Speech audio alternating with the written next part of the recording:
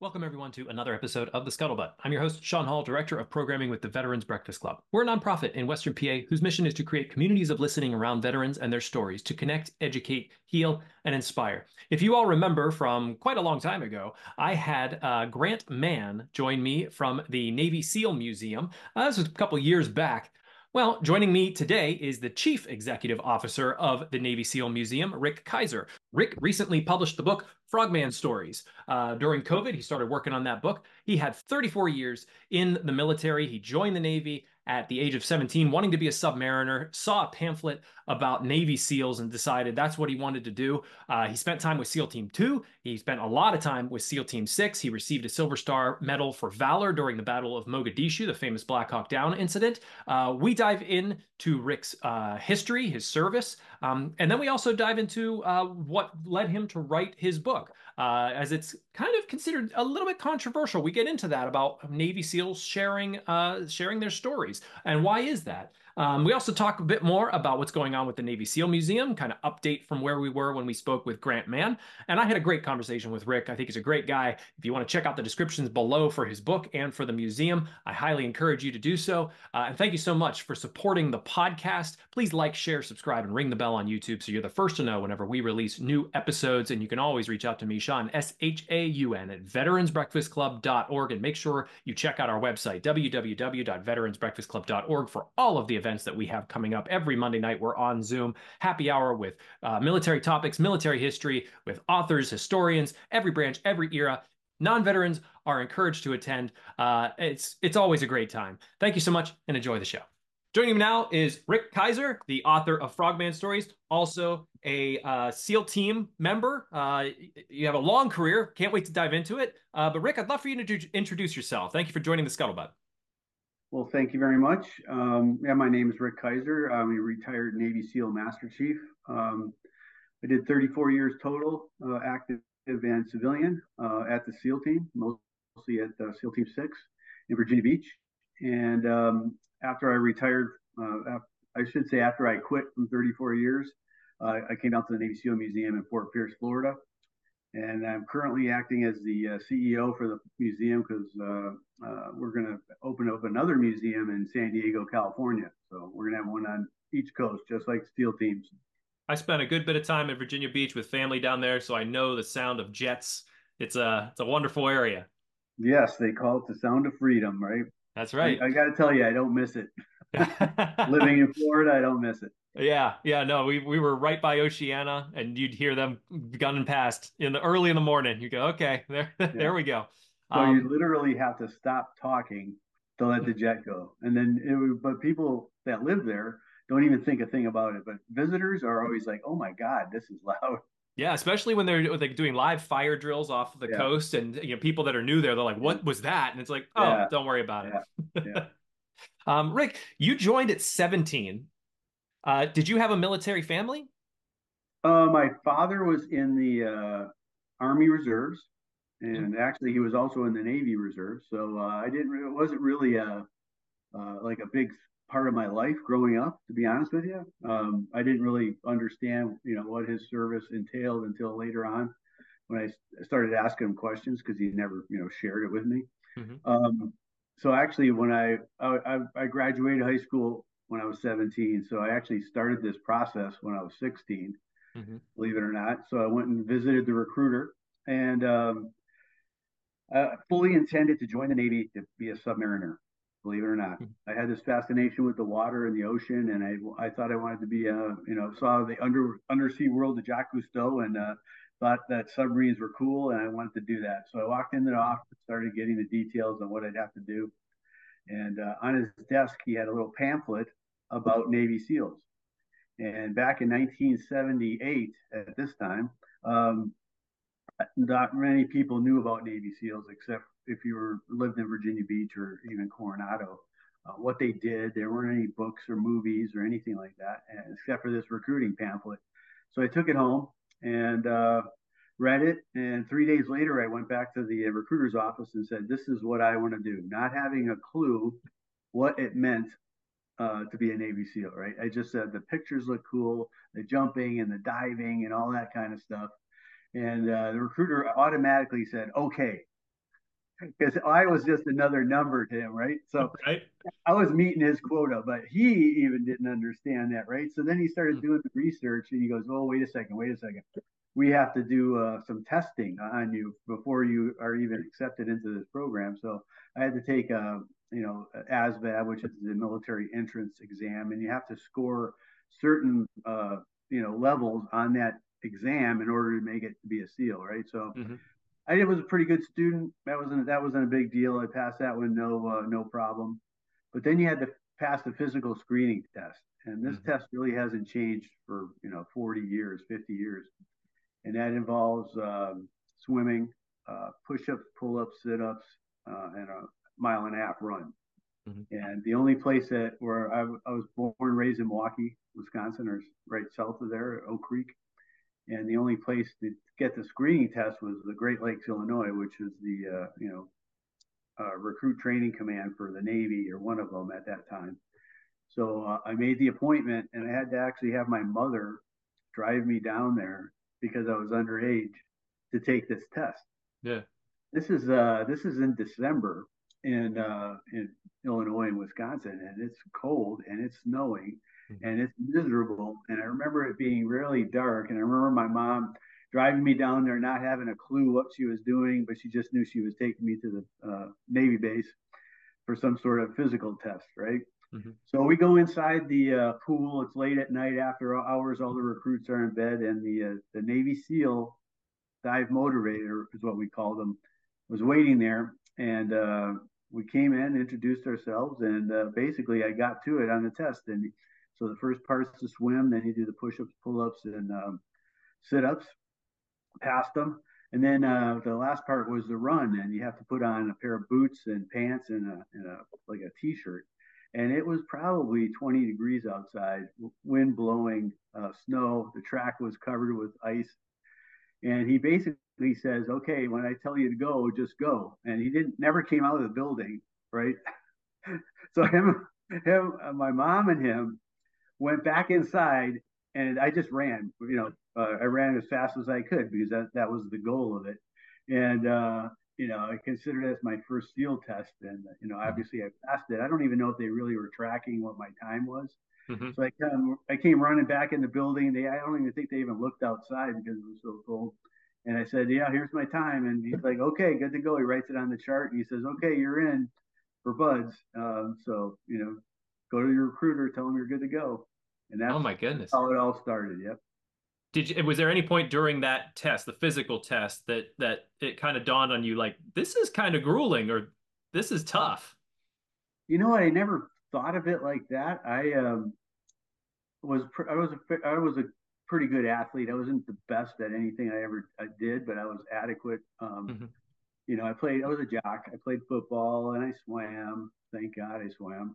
And I did track and field. So none of that was, you know, particularly hard at, one at a time. But when you add them all together during a time limit, that's Hmm. when that's what breaks, we say for the men from the boys, right? So, Right. or the women from the girls in this nowadays. But it wasn't that bad. Mm. I didn't think it, because that's, if you can pass that screening test at any given time throughout your career, that's the physical standard, and that's what they're looking for. If you can't, then they start, really taking a closer look. At what point, because there starts with sort of the knowledge fortitude, then there's the physical fortitude, but at what point did they start to really test your mental fortitude?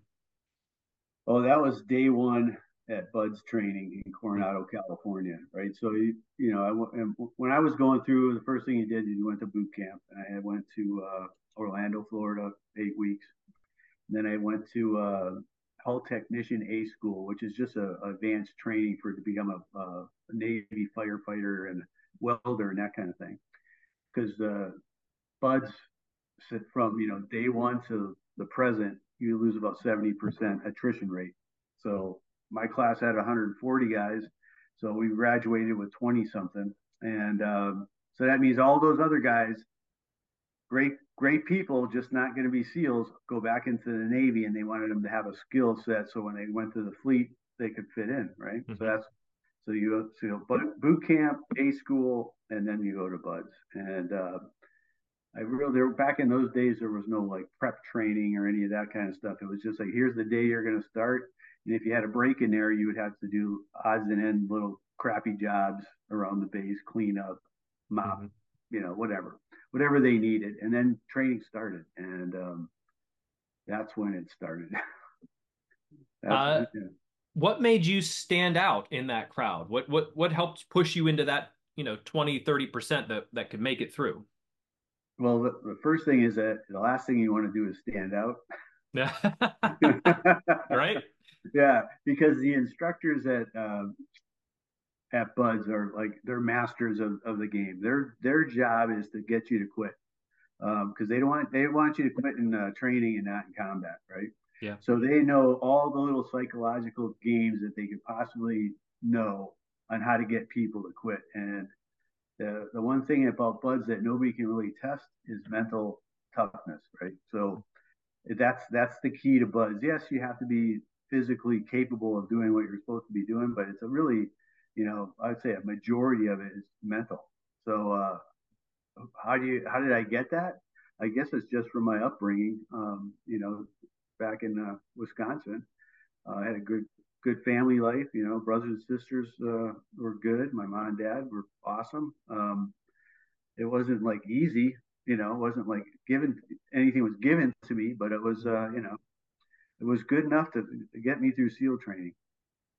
So lead me through a bit of buds. Part of people maybe listening in on the scuttlebutt side might be, the younger generations thinking, "Is buds for me? Can I be a SEAL?" I remember meeting a friend of mine years ago who just decided, I want to challenge myself. Can I be good enough to do that? What was buds like for you? Bud's like it was literally like I describe it as like being an alcoholic.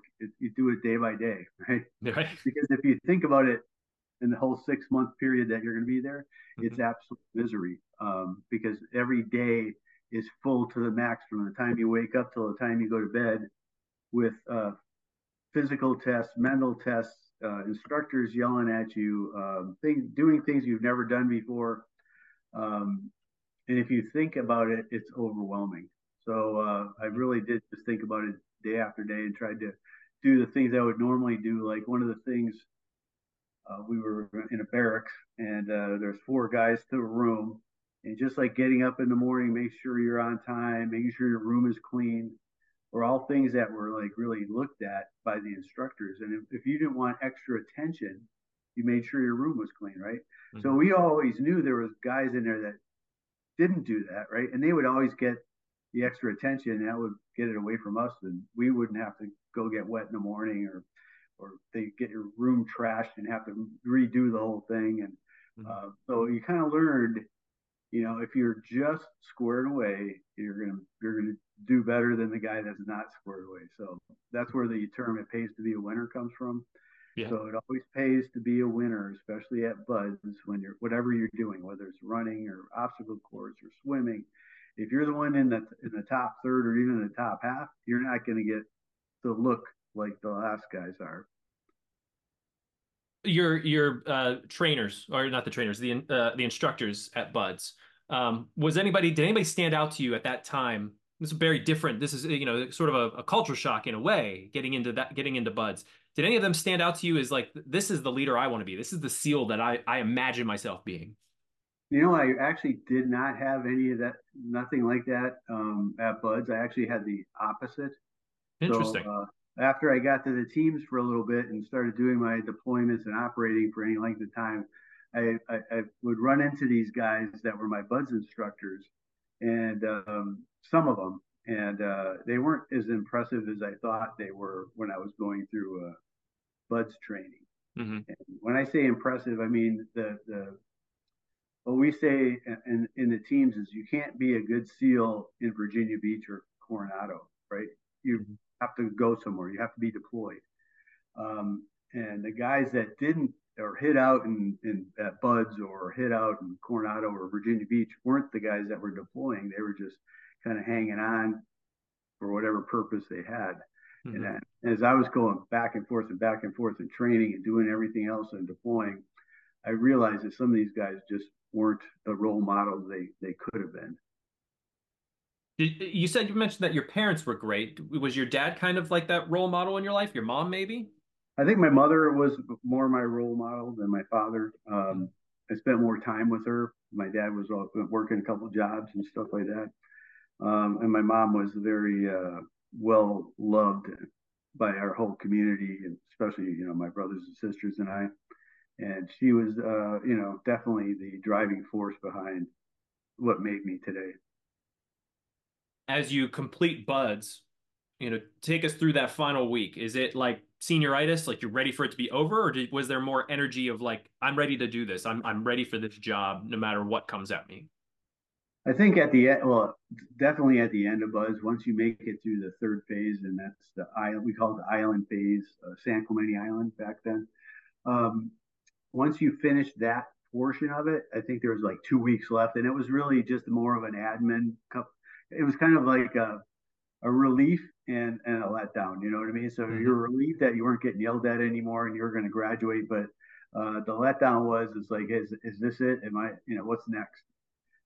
So it was a little expectation, but for me, after Buds, all our guys went right to Fort Benning, Georgia, to jump school, Hmm. and that was really a letdown because we had just completed, arguably some of the toughest training in the military, and we go to Fort Benning with hundreds of Army guys that are just out of boot camp that haven't done anything like we have, Hmm. and we were a tight team, obviously, 20 guys, and it was it must have been hard for the instructors there because they couldn't really hurt us, right? They can Hmm. only drop you for so many push-ups and that kind of stuff, and it's just and they knew that we knew that they could hurt us. So I think I give them credit for putting up with us, to be honest with you. But the one thing that they did have control over was the jumping, right? So because none of us had ever jumped out of an aircraft Hmm. before, so that was the one edge they had because they knew we were like, even though we had made it through SEAL training, we hadn't jumped before, so that's a equalizer for everybody. What was your favorite part and least favorite part of buds? So my favorite part of Buds was the weekends because we had off. My least favorite was probably the constant running. We were running everywhere. You ran to chow, you ran back, you ran to lunch, you ran back, you ran to dinner, you ran back, and then you ran time runs, right? So it's like it was just a lot of running. Hmm. Uh, now you go through that training, like you said, you go into jump school. What was it like jumping out of the plane the first time? If you've gone through sort of like all of that attrition, and then you get to this thing that's sort of exhilarating for most people, was it still that? Was it still kind of exhilarating to jump out of a Well, perfectly good plane? it was definitely exhilarating. And if anybody tells you that, I see the stickers that say no fear. And if somebody tells you they don't have any fear, they're pretty stupid because that's what keeps you alive. And Hmm. for the very first time you're jumping out by yourself out of an aircraft, and it's all up to you. I mean, you are scared to death. But you just react with your training and what they taught you, and you follow through, and hopefully you don't get hurt. And it was quite the experience. But Was it after after? the first couple, then it was the fear of the unknown went away, and then you knew what to expect. Hmm. Um, till then they throw the next one, and you have to do a night jump. So then you can't see anything, right? So then you just got to try to remember what happened to you during the day, and that's what's going to exactly. But you just can't see, especially when the ground's coming up. You can't really see where you're going to hit. So But it's just quite the experience. absolutely. Uh, at what point did you finally get placed with you? SEAL Team Two was who you started Oh with yeah, in yeah. in 80. So actually at Buds they give you they call it a wish list, and I actually requested all East Coast teams. So back in those days, I requested SEAL Team 2, UDT 21, and UDT 22, which were all at Little Creek, Virginia. And because I believe it or not, since I was so young, I turned 18 at Buds, right? And uh, Virginia at the time, the drinking age there was 18, um, Hmm. and California was 21. And I was like, I'm not going to hang out in California for 3 years and not be able to go to the bar or hang out with my friends and have a beer Hmm. without getting in trouble, right? So I put in for all East Coast teams, and fortunately, they let me go to SEAL Team Two. They always call it the needs of the Navy, Hmm. right? So and that's the other thing they say is they don't call them orders for nothing because they're not requests.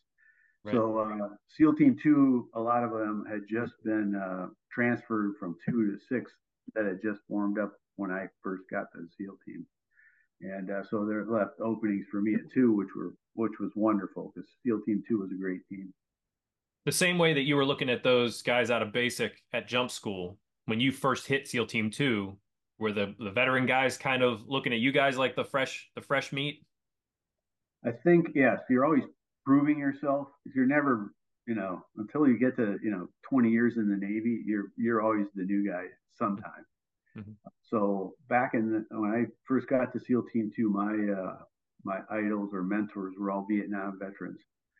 So they had actually served in Vietnam in the jungles and the rivers and the deltas of Vietnam. So they had a lot of knowledge to impart to the new guys, and we were just constantly learning, and that's the key. Learn and keep your mouth shut, and you'll stay alive. Correct me if I'm wrong. Were those Mac V guys for Vietnam? No, those are all SEAL Team Okay. Two, and SEAL Team One, and SEAL Team Two. And I didn't know Those that. are That's a fact for me that I didn't know that SEAL Team 1 and 2 were in Vietnam as well. Yeah. So the first two SEAL teams were actually created in '62 by President Kennedy. Mhm. So actually, Kennedy signed the paperwork, so he gets the credit for it. But it was actually Admiral Arleigh Burke that uh, tasked his staff to make some unconventional naval warfare teams to be like the counterparts of the Army Green Berets. And Mhm. that's when they came up with the Navy SEALs. So, yeah, so those first two teams, one and two, both went to Vietnam, multiple tours, multiple presidential unit citations, awards, most highly decorated unit in the Navy, obviously. So it was those guys were my teachers. Can you describe a bit of what their mission was in Vietnam? We do have a lot of Vietnam veterans who listen in on the scuttlebutt. Yeah, so the SEALs back in those days, you got to remember, brand new, right? So Mhm. our predecessors were underwater demolition teams, and their main job was to come across the beach and scout the beaches for reconnaissance or amphibious landings. So basically, the Marines and the Army coming in on a landing craft, our guys would make sure the beaches were safe. There were no obstacles. They weren't waiting for them with machine gun nests. That was our job. And then all of a sudden, it morphed into SEAL teams, and then we started going across the beach, going inland more. Especially like I said in Vietnam and the rivers and the deltas, because the difference of Navy SEALs, other special forces, is really our ability to work in the water, on top of it, underneath it, whatever we got to do. That's our skill. So they put us in that situation in the deltas and the rivers because the Viet Cong were using those as a highway basically to Mhm. get supplies and people and whatever they needed up and down. And our job was to interdict that and figure out how to stop them. So a lot of the things that early SEALs did are still done today. So a lot of the interrogation methods, how they got intelligence, um, uh, how who they targeted, like village elders or taxpayers or tax collectors, and then how they would work off that intelligence to go get the next couple of missions. Mhm. All started in Vietnam, and it's just morphed over time to what it is today, and it's very similar, but obviously we have a lot better electronics and drones and everything else to help us do the same thing. That's almost a rabbit hole I want to dive straight into. I have a couple questions here, but first, just because you brought it up, you look at the guys now, the guys coming out of buds, and all the technology that they have at hand. Do you feel like when you came out in 79, 80, do you wish like, oh man, I wish I would have had that to help us out? Or do you feel like what we did back in 79, 80 was, we did it a different way, but I feel like you feel like that way was the right way. Get in, get your hands dirty maybe a little bit more. Yeah, I think the current crop of seals that are coming out are very, very good. You know, I'm not saying that we're better than them or they're better than us, but it's different. Mm-hmm. Yeah, they have a job that I think is probably harder in some ways because when I went through training, you were looked at your skills on shooting and being this physical tough SEAL, and now it's not only that you have to be able to work a computer and the GPS and call for fire and do all these other things that are required on today's battlefield. So they have a lot more um, responsibility and skill sets that they need to master Mm-hmm. than we did. So it just, we didn't have it, so we didn't know any better, right? So I learned how to navigate with a map and compass, and Mm-hmm. then switched over to a GPS, right? Which I fought tooth and nail, right? But now I don't think the guys even learn map and compass anymore because everybody has a GPS. But I'm sure they know the basics. But so it's just a different skill set. Like they looked at, like I said, our shooting ability a lot more than they probably do today, because Mm-hmm. now everybody can be that kind of shot with the guns and optics. I mean, if you practice, you're going to be really good. Back in those days, you really had to practice, right? Because you Right. didn't have all the same equipment. Correct me on this as well, and this is for any listeners who might be considering SEALs. Is a SEAL team member, is the unit considered like tip of the spear, or are they considered more recon? Like tip of the spear is in special ops, or recon, or does it all sort of come together in one package and it's whatever the mission, whatever the current mission's needs are? So there's there's a very few units in the military. And when I say the military, I mean all the military, Army, Navy, Air Force, Marines that are designed for certain missions, and the SEALs are one of them that are designed for direct action. Mm-hmm. What that means is, our job is to go in and take care of bad guys. That's it. We don't try to go in and win the hearts and minds. We don't like the special, like the Green Berets do. We have a specific job to go in and take care of bad things. And the rest of the forces really don't do that except for a couple other units that are our counterparts in these other services. So that's the difference. That's what we train for all day long, and that's why we are what we are equipped to do. I hope does that answer your question? Yeah, it does. Because you wonder what SEAL teams are called in for. And I had one of my questions written down was, describing the difference between Delta and Green Beret and SEALs. Like, what are their specific sort of missions, and given the landscape, or given the battle, or given what the goals are with this particular mission, how are the SEAL teams utilized in different, in relation to Delta and Green Berets? Okay, so when you say Delta, it's Army Special Operations. So their counterparts would be SEAL Team 6. Mm-hmm. Okay, so those two units are the only difference between them and the rest of the SEAL teams or the rest of the special forces is that they answer directly to the president, Mm-hmm. right? So the other SEAL teams, like SEAL Team 2, for example, answer to a combatant commander, like in that area, like UCOM, like Europe or the Middle East or whatever like that. They'll answer to a army or a Navy admiral or general, and that's who's in charge of them.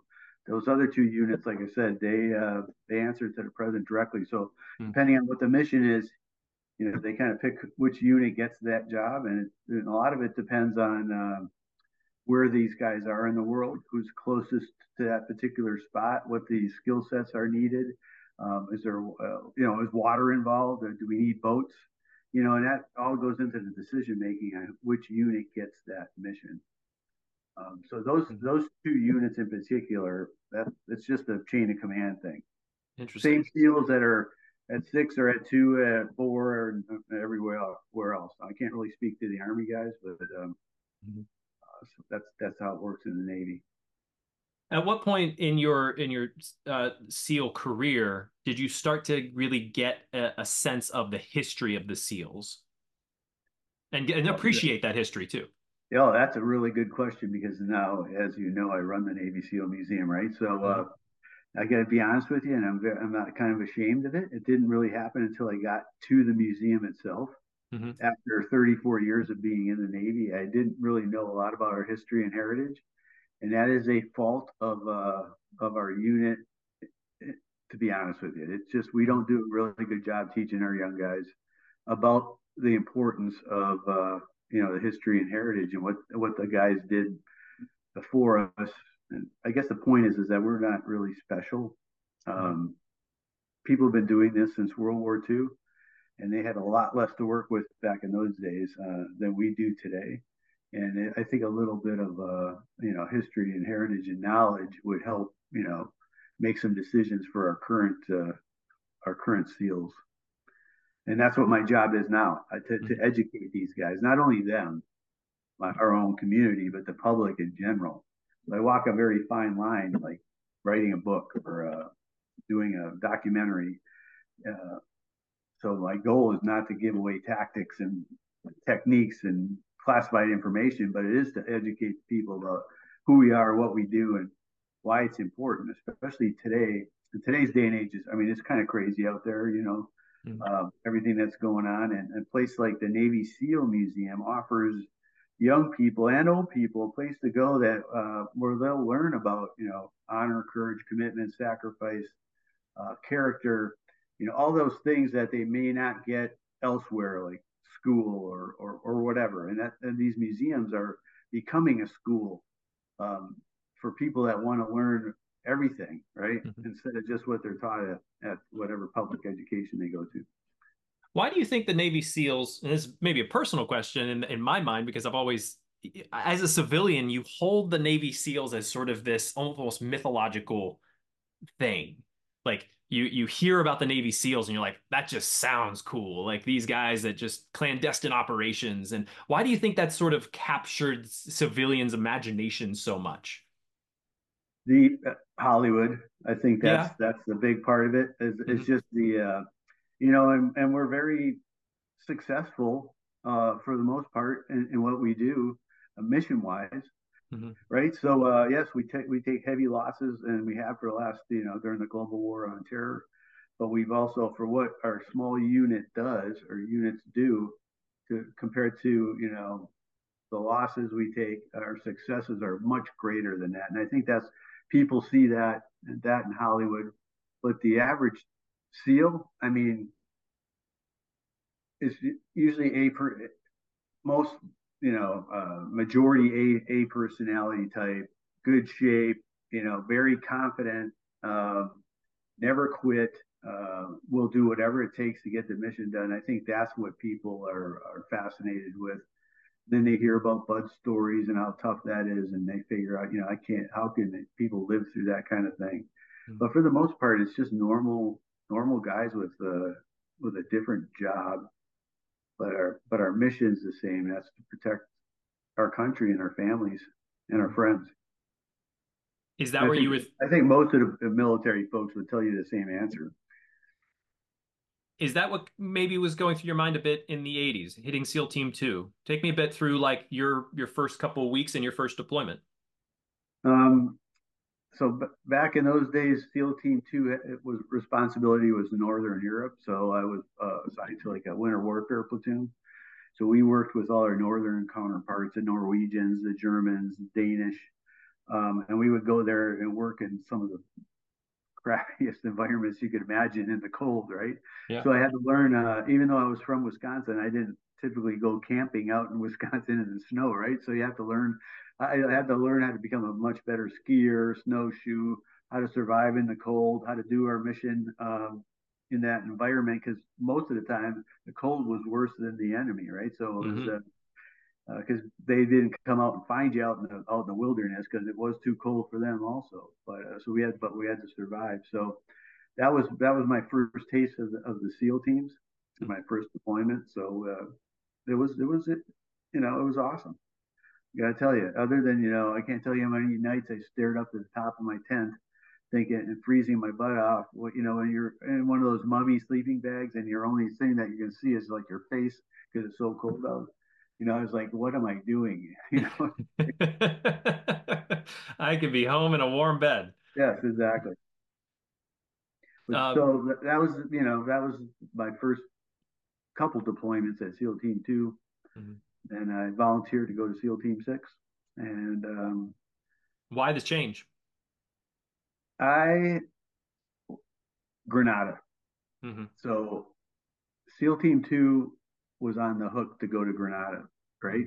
Hmm. And we had been training for that mission for, I don't know, 6 months, I guess, to go in there and do some reconnaissance. Maybe not 6 months because it was pretty quick, so a couple months. Um, and we were replaced with SEAL Team 6 at the, Oh. at the last minute. So I'm like going, well, that tells me something. Those are the guys that are going to get the mission. So I said, hey, I'm signing up for those guys, and Hmm. that's what I wanted to do. And we recently on the Veterans Breakfast Club, we have our Monday night happy hour Zoom programs, and it's all branches, all eras, all military history, historians, authors. We do this every Monday. We recently talked about the 40th anniversary of Grenada, um, and dove into that. I helped host that program, so got familiarized with the history of that, which I had no previous knowledge of. And SEAL Team 6 had a big part in was it securing the is it the ambassador or the And politician? the Yeah, the governor's governor. mansion and the radio station.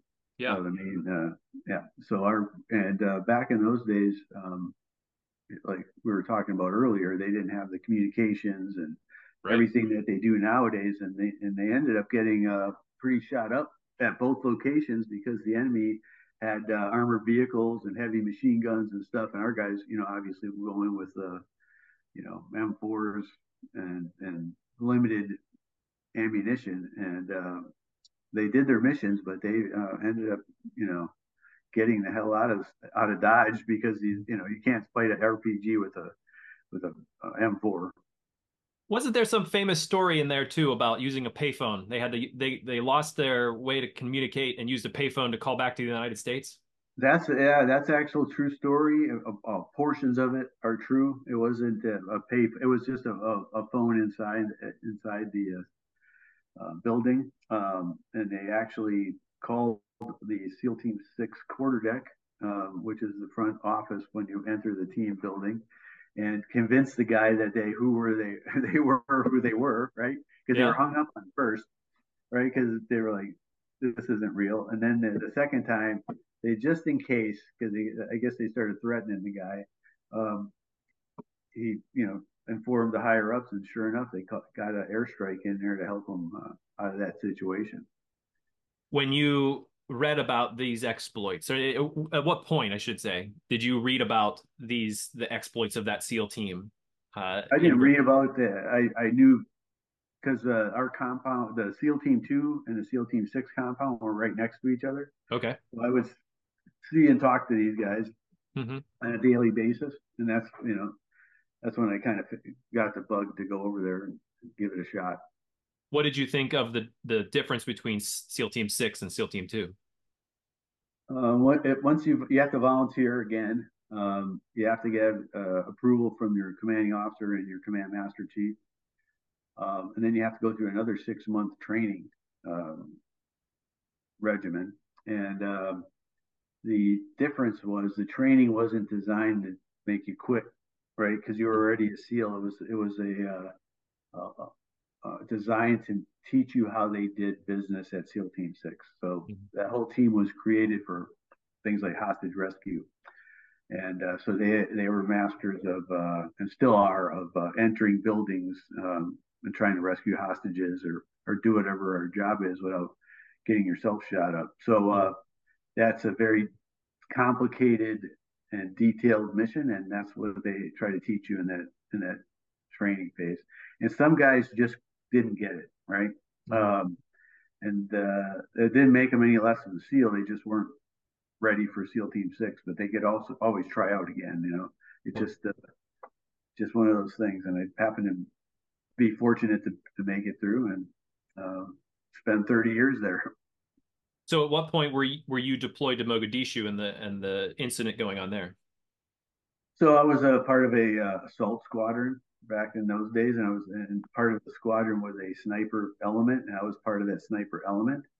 And when Mogadishu was getting hot and heavy when the Pakistanis had been hit by the warlords, and they did committed some like very bad things to these Pakistanis. That's when the Americans got called in there to try and a get the food to the people that was needed, and b capture the people that were responsible for that and other things. And the army was the one that were called on that specific mission. Remember, we had the two Mm-hmm. units, Yep. so the general picked the army, but in order to I don't know what his thought was on this was to stop the rivalry between us. They decided to put four snipers in with the whole army unit. So it was Mm. four SEALs and 200 army guys, right? So um, we just adapted and tried to do the best we could. I learned a lot about the army during that time, and that that's about it. Uh, as you come out of that, and I'm sure people can read about as you receive this the Silver Star for what you did in Mogadishu, and people can read about that. But as you come out of Mogadishu, how did your thoughts change about your time in the SEALs, your time in the military? That was that your first experience with combat? That was my first, yes, actual, very intense combat. Yes, absolutely. So I guess my thought process was to try to impart what I had learned.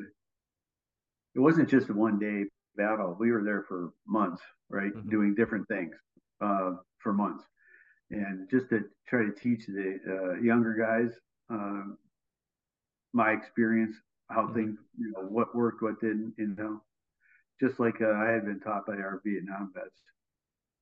So after the Mogadishu, I think I was in charge of training as a senior enlisted guy Hmm. for the new SEALs coming in, the SEAL Team 6, and so that I did that for a couple of years, and then just kept moving up the ranks. At what point was 9/11 after that? That was several, Oh, couple that was decades. 9/11 was Mogadishu 2001. was 93. Hmm. Yeah, and in 2001 was 9/11, and I was in the operations department so in the Navy. I'm not sure how it works in the Army, but the operations department basically runs the command as far as not tactically, but everything else, right? So Hmm. Team X wants to get to this point over here. We figure out how to make it happen, how to get them supplied. Um, that's one of the aspects of it. Everything that basically needs to get up to the commanding officer comes through operations first, and then it's either decided at that point or pushed up to the boss. Uh, And that's what I did for like 10 years. did you want to get back out on the field after 9/11? Was there something about that? Yeah, you know what? I think I thought about it, and but at that point, when it happened, everybody was deployed, right? So it was Mhm. like it was myself and another master chief, retired master chief in the ops, and that we were it. We were the only ones left trying to manage a team that had all deployed off somewhere. So it wasn't like I thought about it for a while, but then I was like, this is my place. I need to stay and help in this aspect because I think it was the right move on my part because at the time, like I said, we had myself and another master chief. We did it like that for years, and then eventually, as more manpower and money started coming in, and then it changed the whole aspect of how ops were run out of there. Mhm. So yeah, I was happy to be part of that. I want to go back to something you said earlier about the no fear and double back here on Mogadishu a touch. Just something about when you jump out of a plane, if you don't have fear, you're not human. But as you get into that first really kinetic situation in your career, did you experience fear during that time? No, it was all reverted back to training. Yeah. Yep, that was it. That was it. Didn't even really think about. Didn't have time to think about being afraid until it was all over. Mm. When you'd be walking around afterwards trying to go to get something to eat, and all of a sudden you'd hear a loud noise and you'd jump. Mm. But other than that, no, you didn't really think about it until you had time to think about it. And like I said, it really, for one thing, I was older. I was probably, I don't even remember how old I was back in those days, but it's 30, Hmm. 30-ish. So it wasn't like an 18-year-old SEAL getting into that. And I'd already been well trained and been through a lot up until that point. Hmm. So that definitely helped. So I think about, some of these young men and women that are out there now defending this country at a very young age and the experiences they see. I think to myself, how would I have handled it? Hmm. And the answer is I think I know how, but I don't know until it happens, right? Hmm. So, Lee Drew, you 2013, you exit the military. At what point did you decide Frogman Stories, the book you wrote, like, what point did the story start to bubble up and you say, you know what, I need to get this onto paper? So honestly, it didn't even come into my head because it's a very controversial thing to write books in the Hmm. SEAL, right? So I knew I was never going to write a book about missions or blood and guts, and I've been there, done that kind of thing. So, I guess how I approach life and time in the teams is through humor. So that's why I decided to write that book, and it actually happened when COVID hit. I can't remember exactly when that was, but even in Florida, we did shut down for like a month or so, or six Hmm. weeks. And while I was home after a week or so, I was like, man, I'm going Nancy, not being able to leave the house, do anything. So I said, hey, my wife said, well, you should write a book. Hmm. I said, why not? So I just started writing the book. It took me, but for all said and done, it took me 2 years to get it done. And it was on the computer. And finally, one day, I called up a friend of mine, Admiral McCraven, that I worked for many years, and he had written a book himself called "Make Your Bed," and he also wrote another one called "Sea Story." So I called him for some advice, and he helped me. And Hmm. there you go. There's the book. And I also have another friend, believe it or not, that I called for advice. His name is Jack Carr. I'm sure you've heard of him. Hmm. Um, Also, he happened to be another guy that I ran into a number of times at SEAL Team 6. He was coming in as an augmentee. See, we had so many things going on at that team. We had to bring in other SEALs from other teams to augment our teams. Hmm. And Jack happened to be one of those guys. And he had written a book about, I guess, 5 years ago now. And he was at a local bookstore. And my media marketing director from the museum says, "Hey, will you go support this SEAL? He wrote a book, and it's called Terminal List, and his name is Jack Carr." And I'm like, I don't, I have no clue I don't have no idea who Jack Carr is, but I'll go. I'll go. So I Hmm. walked in there, and I didn't even recognize him because he had a full beard, and he looked totally different. Because in the Navy, everybody's had good haircuts and shaved at least Yep. when they leave. And then he goes, "Hey, Rick, it's good to see you again." And I'm just like, "Hey, how's it going?" He goes, "I'm so and so." I'm like, "Oh, okay." Jack Carr was just his book name, right? Yeah, So yeah. now, obviously, he's very successful. Hmm. Amazon series, multiple books. So anyway, it's just one of those crazy stories about SEAL life. It says on the top, life and leadership lessons from the SEAL teams. What type of leadership lessons, if somebody picks up the book, maybe if they're a SEAL team member or not, what do you hope that they take away from the stories involved? I think there's some there's stories about lessons that I learned Mhm. in my time in the teams from various people. Um, the first one being, Master Chief Rudy Bosch was my first command master chief when I got to SEAL Team 2. And Rudy was a World War II veteran, believe it or Mm. not. He originally signed up to be a scout and raider, which is one of the predecessors to the SEALs. And so he served in there, and then he went from there to the underwater demolition teams to the SEAL teams. And he'd been a master chief longer than I'd been alive when I got to SEAL Team 2. And I guess one of the things that he taught me was that you have to hold some sort of standard in life, right? So Mhm. his standard at the SEAL team, if you can imagine trying to control 100 and something SEALs running around a team that are all, highly motivated, a lot of energy, tend to get in trouble. But his like hold the line was just make sure your haircut was squared away and you had a good uniform, when you had it on. Mhm. And at first I didn't really care, because it was just like I mean, everybody should be able to do that, right? But Mhm. then as I spent more time at the team, I realized not everybody could do that, right? They didn't pay attention to some of the even simplest details, and he would hammer them relentlessly. Mhm.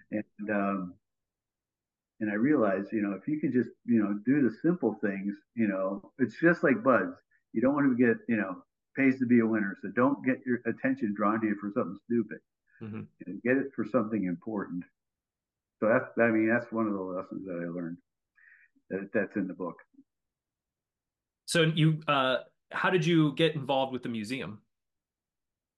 The Navy SEALs have a association called the Navy SEAL UDT SEAL Association in Virginia Beach, and one of the magazines had an ad for the museum, and there become the executive director of the Navy SEAL Museum, right? So just like everybody else, I signed up and got interviewed and selected, and came down to Florida again, not having a real clue what I was getting into because Mhm.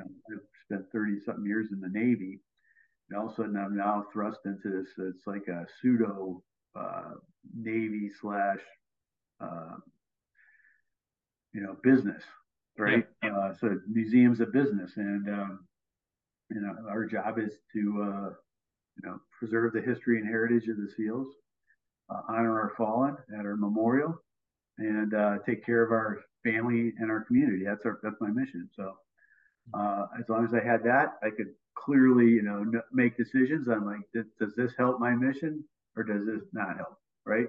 Right. So there's a lot of gray area in there, and I had to take a lot of chances. But from the time I got here to the time to now to the present day, I mean, the museum has grown leaps and bounds. We're building a museum in San Diego. We're expanding here in Florida. Mhm. We're building a monument in Normandy on Yeah. Omaha Beach that will be dedicated end of May. That is utterly fantastic. It's right Mhm. on the same. It's actually, so if you know anything about D-Day, it's on Omaha Beach on Red Sector, where our guys, our naval combat demolition units, actually went onto the beaches and blew up the obstacles on D-Day. Mhm. And it's going to be a beautiful park, so people can sit there and reflect. They see the ocean. They see the same path where the guys walked up the beach. After they had taken it from the Germans, and it's going to be something special. I'm sure. Going back to what you said, why is it so controversial for a Navy SEAL to share their story? I shouldn't say when you say share their story. There's some very controversial stories out there, and Hmm. so when people think of a SEAL writing a book, they tend to think of the ones that didn't do so well, and I'm not going to name any names, but some of it's about teamwork. We work as a team. No one individual did anything alone. Hmm. So when you claim to be the best or the baddest SEAL or whatever military member, you're doing yourself a disservice, right? Mm. Right. So once people get the book, like Frogman stories or Make Your Bed or Terminal List, they can judge for themselves, and it's not like that. But some of those guys that write these books they're the opposite of that. It's all Mhm. about me. It's about what I did, how badass I am, and that's the controversial part. Interesting. Um, how big, you say Master Chief. When we talk a bit about the VBC, like becoming a Master Chief, how big of an accomplishment was that for you? It was huge because the Navy has quotas, and like at any given time, I think it's like 1% of the total. Say there's, yeah, I don't even know how many people are in the Navy. 200,000 people, only 1% of those can be Master Chiefs. Hmm. And then it's like I think it's like 2% could be senior chiefs, and then it's like 5% could be chiefs. So making it up there is not easy because the percentages are low. Hmm. It's easier for SEALs because we do a lot of things, and we have to be ready to go to anywhere in the world and act in an embassy or act in whatever. And they Mhm. usually want more senior people doing that kind of thing. So, and when they writing up the evals, when you write about went to Somalia, did this and that, and how do you compare this to the poor guy on the ship that was doing a great job on his ship, but will never have that sort of opportunity to do what I did, Mhm. right? So the Navy, you know, kind of rewarded that. I really want to thank you for your time here today to be joining on the Scuttlebutt, and I want to know where can people pick up Frogman stories, and how can they support the museum and the mission of the museum? Well, the first thing you can do is you can go right to our website, which is www.navysealmuseum.org, right? And that tells you everything you want to know about us, what we do, our schedule of events, how to donate. Tells you about Normandy, tells you about San Diego, tells you about Florida, all the things the SEALs have going on today. And then, like I said, a lot about the history and heritage. You can get the book on that website, or you can go right to Amazon, look it up, Frogman Stories, and pay your fee and get the book. Rick, do you still like to run everywhere? Yes, I do actually. I ran this morning, as a matter of fact. So Yeah. I'm very fortunate that I can still run and am able to, and so I'm going to keep doing that until I can. Marathons or just run No, run no, for just to stay in shape. I very seldom do a race anymore. well, thank you again for joining me here on the podcast. I'm sure we really just scratched the surface of all the stories that you have. So I encourage people to go down into the description of this video, or if you're listening, just go down into the description, look up the links. I'll have them down for Frogman Stories, Rick's wonderful book. And definitely check out the museum. I hope that whenever I'm down south from here from Pittsburgh, I can visit the museum. And if I get out to San Diego, I'd love to see the new facility. Can you update us on when that'll be completed? That'll be open in the next year. Excellent. Well, please tell Grant Mann, a former guest of the Scuttlebutt, Yep. that I say hi. And I hope to have you back again for another Scuttlebutt episode. My pleasure, and thank you very much. And I suggest visiting in like February. February is the best time. Well, for you it is It's because it's freezing. absolutely. The first snowfall just hit here in and Pittsburgh, and I'll look forward to getting out of Dodge in February. Roger, this Florida, land of the free. Absolutely.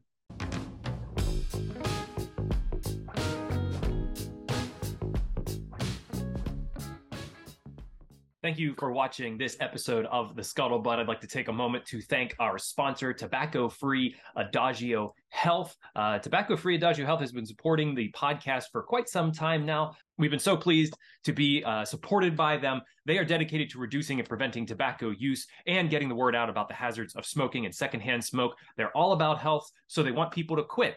They have classes, nicotine replacement therapy, and a popular quit line, 1-800-QUIT-NOW. They also educate people, children especially, about tobacco use from cigarettes, cigars, pipes, chew, snuff, and other nicotine products like vaping. And finally, Tobacco-Free Adagio Health advocates for public and private policies that ensure healthy places to live, work, and play. You can learn all about what Tobacco-Free Adagio Health offers at tobaccofree.adagiohealth.org.